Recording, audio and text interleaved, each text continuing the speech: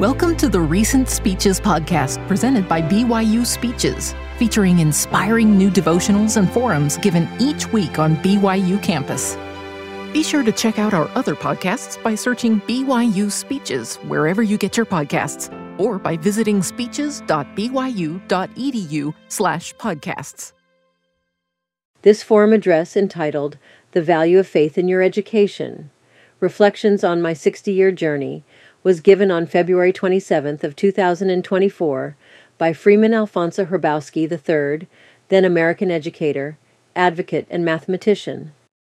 I begin by mentioning that I have my kitchen cabinet in front of me today. Before coming, I wanted to hear something about the university and to get advice from some of the students. And so I'm going to ask them to stand for me. They are my advisors. Would you all stand, please? All the students who talk to me. Lily also. Yes. Thank you. You give me support. I begin with prayer. Would you pray with me, please?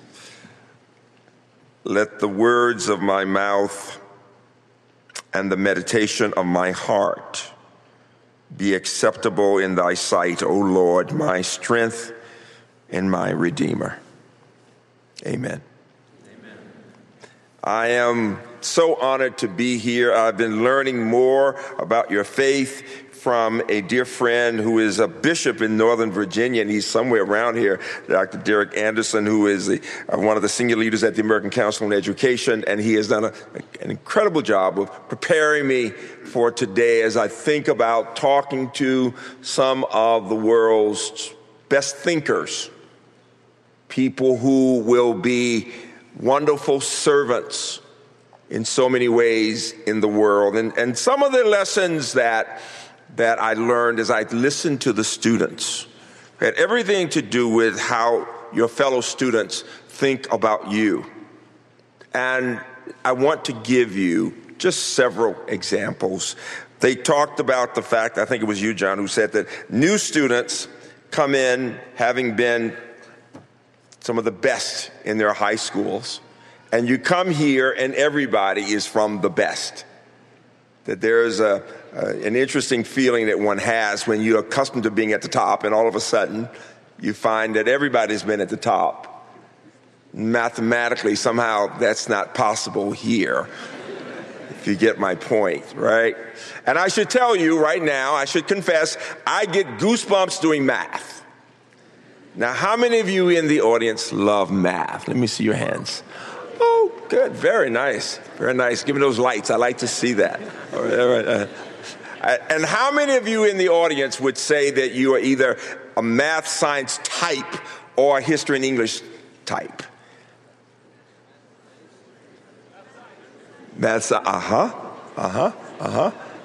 Even among faculty, what we find is that in our society, somehow we are taught along the way that we're either math, science, or we're history, English, and arts or something. And there are not a lot of people who combine the two. How many of you like both? Let me see your hands. Oh, this is a pretty nerdy group. I like this group. Oh, you're like my campus. We like both. We do. And so if I were to say, how many of you love to read? How many of you would, and how many would you would say you love mathematics? And that is really almost un-American. I want you to know that. Because normally when I talk to American groups and I ask about loving math, they say, how do you put the two in the same sentence? And I'm saying, no, but there's beauty in the math and nature. And then let me ask something that will touch my heart. How many of you love the Lord? Yes, I love that enthusiasm. I do. Every person has a story. And I've been telling my story all day. And my students often called me walking history, because usually when I talk about having known Dr. King and having marched with him, people want to know, are you really that old? I really am that old. And thank God, Mr. Provost, you did not make the introduction too long, because the longer the introduction, the older the person, right? So sometimes by the time they finish the introduction, I'm with my head down, feeling so old somehow. But I get strength from you and from my students that I talked with earlier this month. My story starts with my sitting in the back of church in the middle of the week. And my parents are determined that I come and listen to this guest speaker. And they are placating me, though, with the two things I love the most. Math, even then, at 12, I was doing my little algebra, and food. I love to eat. I was eating M&Ms, the good kind, with the peanuts. You know that kind, right? Yes, you know the kind, right? And they thought that giving me those things would allow me to listen even more carefully to the speaker, and I was. And at one point, Dr. King, and that was who it was, Dr. King, said, and if the children participate in this peaceful protest, all of America will know that even our young people know the difference between right and wrong, and that they want a better education. And they'll be able to go to the other schools, meaning the white schools. And we had some wonderful black teachers, but we didn't have the resources, and we were given the books that after white schools that used them for years, then they would put brown paper bags around and give them to us. And we were not allowed even to bring new books into the school so as not to be different from other kids. And so it gave that sense that you were not as good as, you were second-class citizens. And the point that my parents made, that my church made, that Dr. King made to the children was, you're all children of God. And we believe in you. And anything is possible. And so he challenged us to think about marching. I went home and I said to my parents, I've got to go. I've got to go to this march. And what did my parents say? Absolutely not. To which I said, you know, you made me go. I did listen. He's asking us to go. You guys must be hypocrites.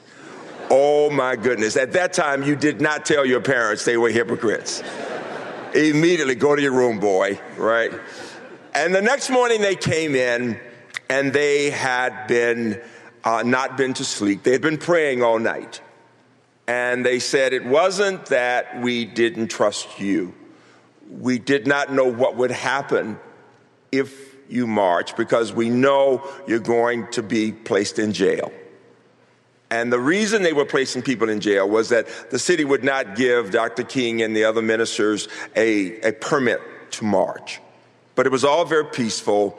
They told me I could go. They said, we are worried, but we put you in God's hands. And we prayed. Now, my students always say, you must have been a really courageous kid. I was not a courageous kid. The only thing I had ever attacked in my life was a math problem. Do you get that? And if if people started fighting, Freeman was running the other way, okay? Not embarrassed to tell you that. But I did march, and at one point, we got up to City Hall. We simply wanted to march to City Hall, and the police chief, his name was Bull Connor, looked down, and there were TV cameras, and people were upset. And he said, what do you want, Lil? And he called me the N-word. In the South, even when they wouldn't say that word, they would use the word Negro.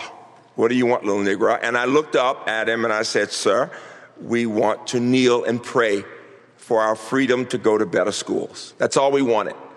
And he looked down at me, really upset, and he did. He spat in my face, took me up, picked me up, and threw me into the police wagon. And I spent a week there. 5 days we spent in that jail. It was a horrible experience, horrific. We were treated like animals. Too many children, not enough space, not enough bathrooms. If you can imagine, for a week, it was just awful. And yet, it was an empowering experience. It's the term that I've come to appreciate, Elder Gilbert, that we were talking about, the tender mercies, that as awful as it was teaching us so many lessons. And when our parents came and were outside the jailhouse, and we're looking out the windows, and the little kids are crying, and Dr. King said, what you do this day will have an impact on children who've not yet been born. And I'll never forget, in that jail, I was able to protect my little group of kids using the Bible. They had Bibles in the jail. And the bad boys, the ones who were there not because of not because of the march, but for other reasons, were beating up little kids. And as I said, I wasn't a courageous kid, but God just placed it on my heart to read the Bible to my little kids. And every time late at night when the boys would come over to try to do something that wouldn't be kind, I would just start reading from the Bible. The Lord is my shepherd. And I would have the kids repeat after me. And somehow, when they would hear us repeating and saying these scriptures, they would move away. So even they were afraid of the Lord somehow. And so some people would call me little Reverend Hrabowski in the day, but it helped so much. It really did. And it strengthened us. And we got out and we were finally back in school. And here's the point, that shortly after that was 1963. Shortly after that, the horrible experience that was in May, as I was about to go to the 10th grade, and that September in the 10th grade, I'm leaving school one Friday, and I say to one of my friends, Cynthia, bye, and she says, see you Monday. And it was that Sunday in church, at my church, the sister church of 16th Street Baptist, that all of a sudden we felt the vibration, literally felt the vibration. Somebody comes to the minister and says, 16th Street Baptist Church has been bombed. And all of a sudden, we quietly leave and people go over. And by the end of the day, there are people they can't find. And the people they could not find were 4 little girls, my friends, one of whom was Cynthia. And it was, again, one of those horrific moments. And at the time of the funeral, there were 3 of the families that agreed to have the funeral together. And it was the only time in my life I can think of multiple funerals. And I tell you this not to discourage you, not to depress you, but to say people have gone through many things because of hatred. And yet, when that funeral was held, the experience that was so profound for me was to see little Denise, the smallest, in the center coffin, and to see Dr. King look into the faces of those parents and to say life can be as hard as steel, and all we have in moments like this is our faith that God will see us through. And I looked over, and for the first time in my church, there were white men of color from every faith there. And I was so struck. It was so unusual. I looked and I kept looking at their faces, and I saw tears on the faces of white men crying for little black girls. And it was so moving, because the world doesn't tell you that people like yourself can just be human beings. And we didn't understand, had not fully understood what my mother always said, is that you never judge somebody by the color of their skin. You get to know the content of the character, as Dr. King would say. And it showed me that what she said was true. Years later, when the police chief died, my mother called me. And I had always held this resentment for the way I was treated. And she was crying when she told me. And I said, Mom, why would you cry for this man? He was so mean to me. And she said this, Freeman, she said, we have tried to teach you all your life to put God first, that you are loved. She said, but somehow this man lived his life hating, because he never had someone to teach him when he was a child to love people as human beings. He was taught to hate, and he never got beyond that hate. And we must pray for him and his soul. And before I knew it, my mother had me crying. And I'm upset. Mom, why would you mess me up like this? I wanted to hate this man. And what she and my father had taught me that I say to you is so true. Hatred eats on the inside. You can hate what somebody does, but the idea of loving and knowing that we are children of God, that faith is more important than any other. And so my challenge to you today is that here you are in a university that believes in talking about your faith as it talks about you're developing your minds and your character. And you're in a place that's admired by the world because, as the students said to me, your education goes beyond the world, to the entire world.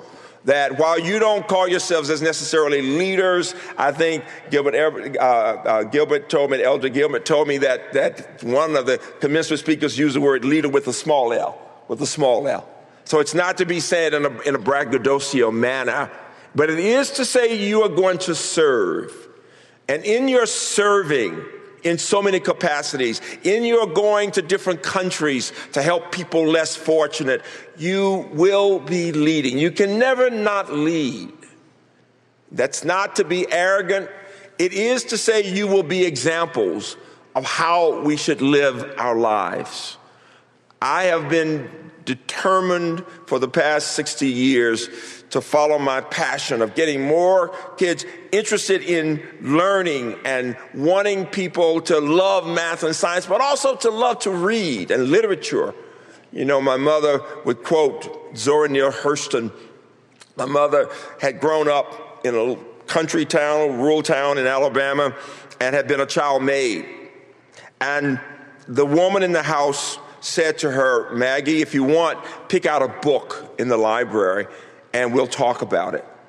And mother saw this growing difference between herself and her girlfriends in that she'd want to read after school. And they would say, reading is what you do in school. And all of a sudden, my mother got the point that so many of the kids never learn to love to read, because the more you read, the better you become. And the better you become, the more you enjoy it. And so all of a sudden, mother knew what she wanted to do for the rest of her life, to become a teacher of English. She always enjoyed reading the Bible, but she also enjoyed literature in general. And she would quote Zora Neale Hurston in her book, Their Eyes Were Watching God, in which she says, ships at a distance have every man's wish on board. For some, they come in with the tide. For others, they sail forever on the horizon, never out of sight, never landing, until the watcher turns his head away in resignation, his dreams mocked to death by time. That is the life of men, she said, and of women. And the point was this: there are two groups of people in any society, people who have dreams and the dreams are fulfilled. We are those people. Your families are those people. You've had families that wanted you to get this education, wanted you to be of faith, wanted you to come to a great university. You're doing all of that. You'll go around the world spreading the truth. You'll talk about your faith. You'll talk about believing in young people and others to help them out.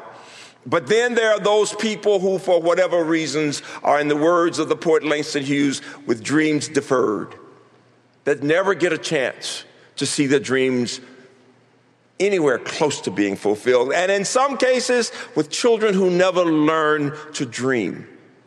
And one of the fundamental reasons for this gap will be education. And so my passion for years, my books talk about what it takes to educate. And not just kids of color, but kids from all kinds of backgrounds, kids from low-income backgrounds, kids in general. How do we get people to get excited about learning itself? Today, having gone through the COVID experience, people in the bottom 40-some% of Americans are with children who are further behind in their academic skills, in math, in reading. So many Americans do not read well. It's really hard to be in a society when you can't read. You can't read the Bible, but you can't read signs and all of those things. Why do I tell you that? Because you and I are of the privileged group. We are going out to serve, to help those who are the least of these. And I want you to feel that sensitivity, to have that sensitivity to know that there's so many people who grow up in homes where nobody emphasized education or reading or even faith. And you've got the best of both.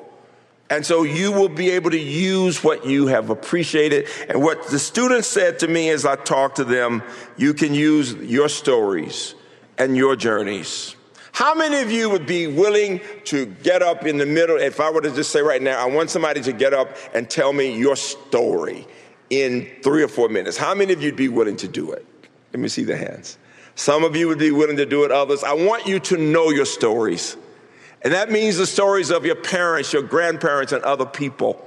As I talk about my mom and my grandma and my dad and others who did so much so that I could be here today, because you stand on the shoulders of those people.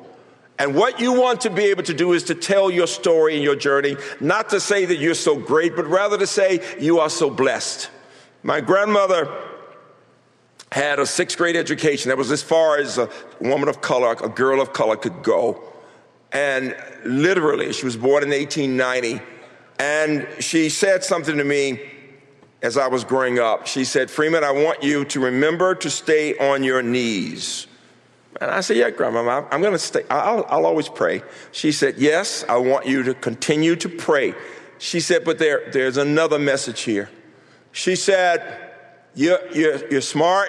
You're going to do well. You'll be going up the ladder in society. But remember this, the farther up you go, the harder the fall will be. And that somehow each of us gets knocked down in different ways. She said, but if you stay on your knees, the fall won't be so bad. And her point was about humility, the opposite of hubris. The notion that of those to whom much is given, much is required. And I've always remembered my grandmother's words as they talked about putting God first in my life. They've always said the more successful you are, the more humility you want to have. That you want people to know you care deeply about them and their authenticity. You know, you can tell when somebody is sincere. All of you can tell when you're talking to somebody one-on-one or with a speaker. I wanted to come because I wanted to learn more about you. I wanted to appreciate the depth of this faith that you have, the ways in which you work to help other people. And as the student said, the ways in which you make a difference around the world. How many of you have either gone on a mission or plan to go on a mission? Raise your hands.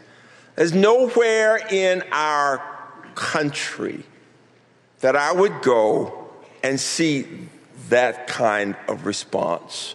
That makes you so blessed to be with people who are saying what you're saying, that we want to make a difference. I wanted to make a difference in this math and science that I was talking about because nobody seemed to like the math and science. As I tell people, when I would be in a math class, even in middle school, and the teacher would give us 10 problems, I'd say, "Give us 10 more problems, teacher," and the whole class would go, "Shut up, Freeman."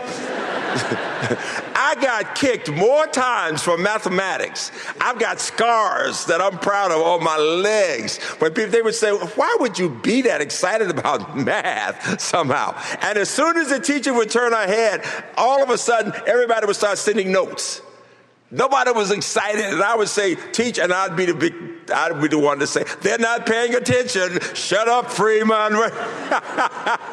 So my goal, I was determined to get people to enjoy math because from the days with Dr. King, I saw this faith that I had, this going to church, this believing in this higher power that said I was a child of God, meant that I could be a first-class citizen. But the math would also help me to think critically, just as reading does for those of you in the humanities and the social sciences. And it's that notion that I want you to remember, that somehow follow your passion.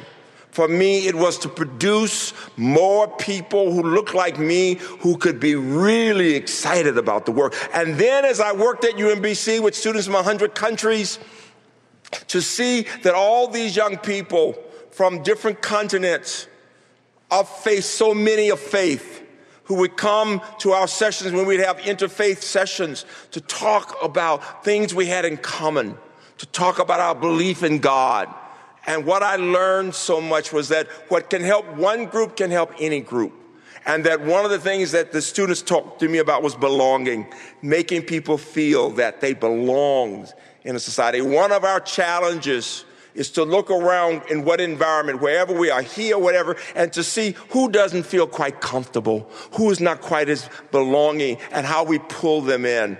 Because there's something about a smile, there's something about sincerity that touches the heart and the soul. And so for me, all these years, starting that program, my TED Talk is on success in science, because what you don't know is that while a lot of minorities may not do well in science, the vast majority of students who start in science in America leave it. Because we call those first 2 years of science weed out courses. In fact, in most American audiences, when I ask the question, how many of you started out planning to become a doctor and you became a lawyer? It sounds funny, but it really is true. It really is. So often. Not with your purpose. He wanted to do PhD in law school. But the fact is that so many people start off in that first chemistry course, and within the first year or two, they end up leaving it, even though they were A students in high school.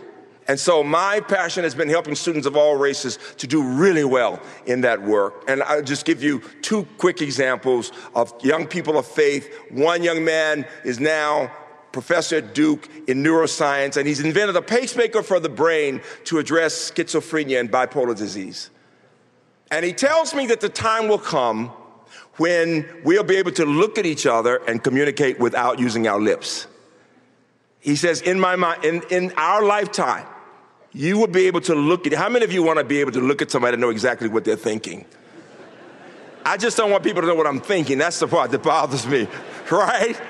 But he says that's going to come. Just as when I was a college senior, the futurist said, the day will come when all of you will walk around with phones in your pockets.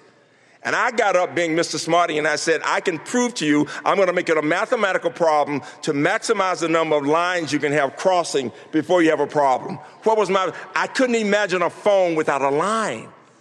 You see?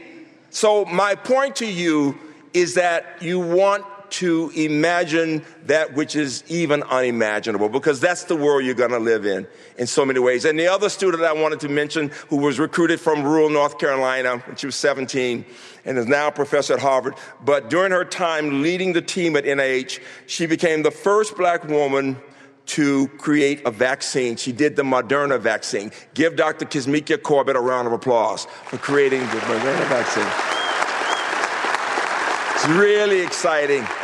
And the part that's exciting, forget the race part for a minute, when any little girl sees this young woman in her 30s who created the vaccine that's saving millions of lives, it says to that little girl, I can do this too. You will be in a position, finally, to do just that.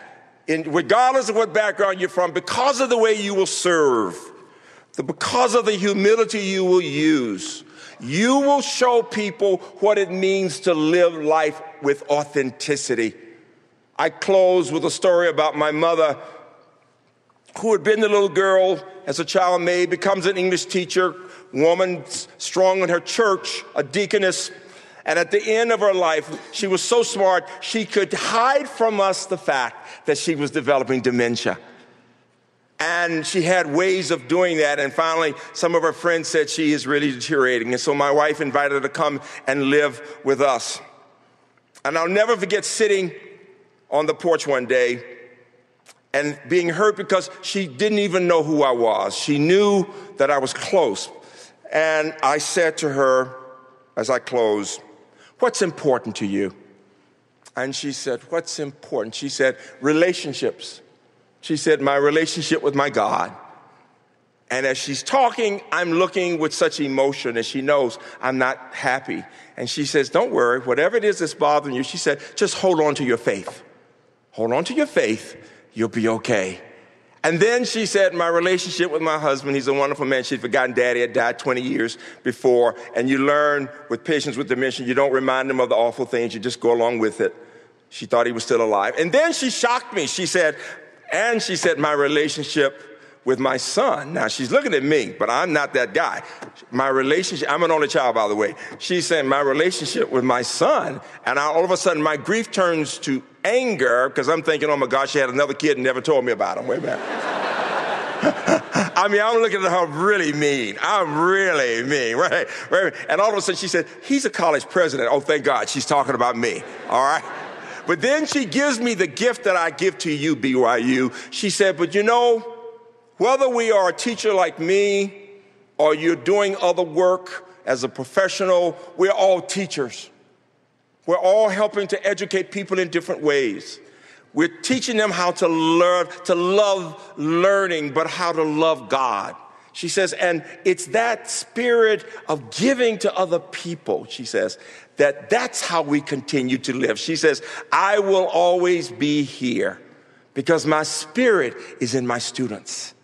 They love God. They love reading. They love literature, and I will live through them. And so I challenge you, BYU, to remember this old guy who came and who had walked with Dr. King, who says to you, you are the essence of God's Spirit. You are prepared to serve. You believe in the faith of your religion. You believe in each other.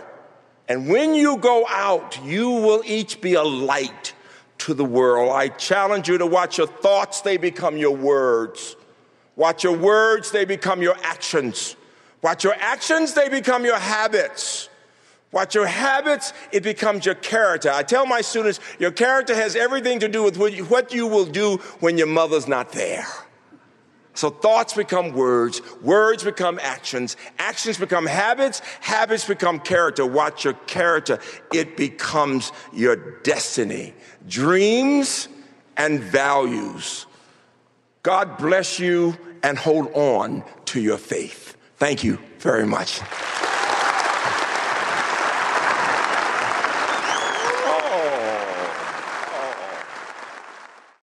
You've been listening to the Recent Speeches podcast presented by BYU Speeches.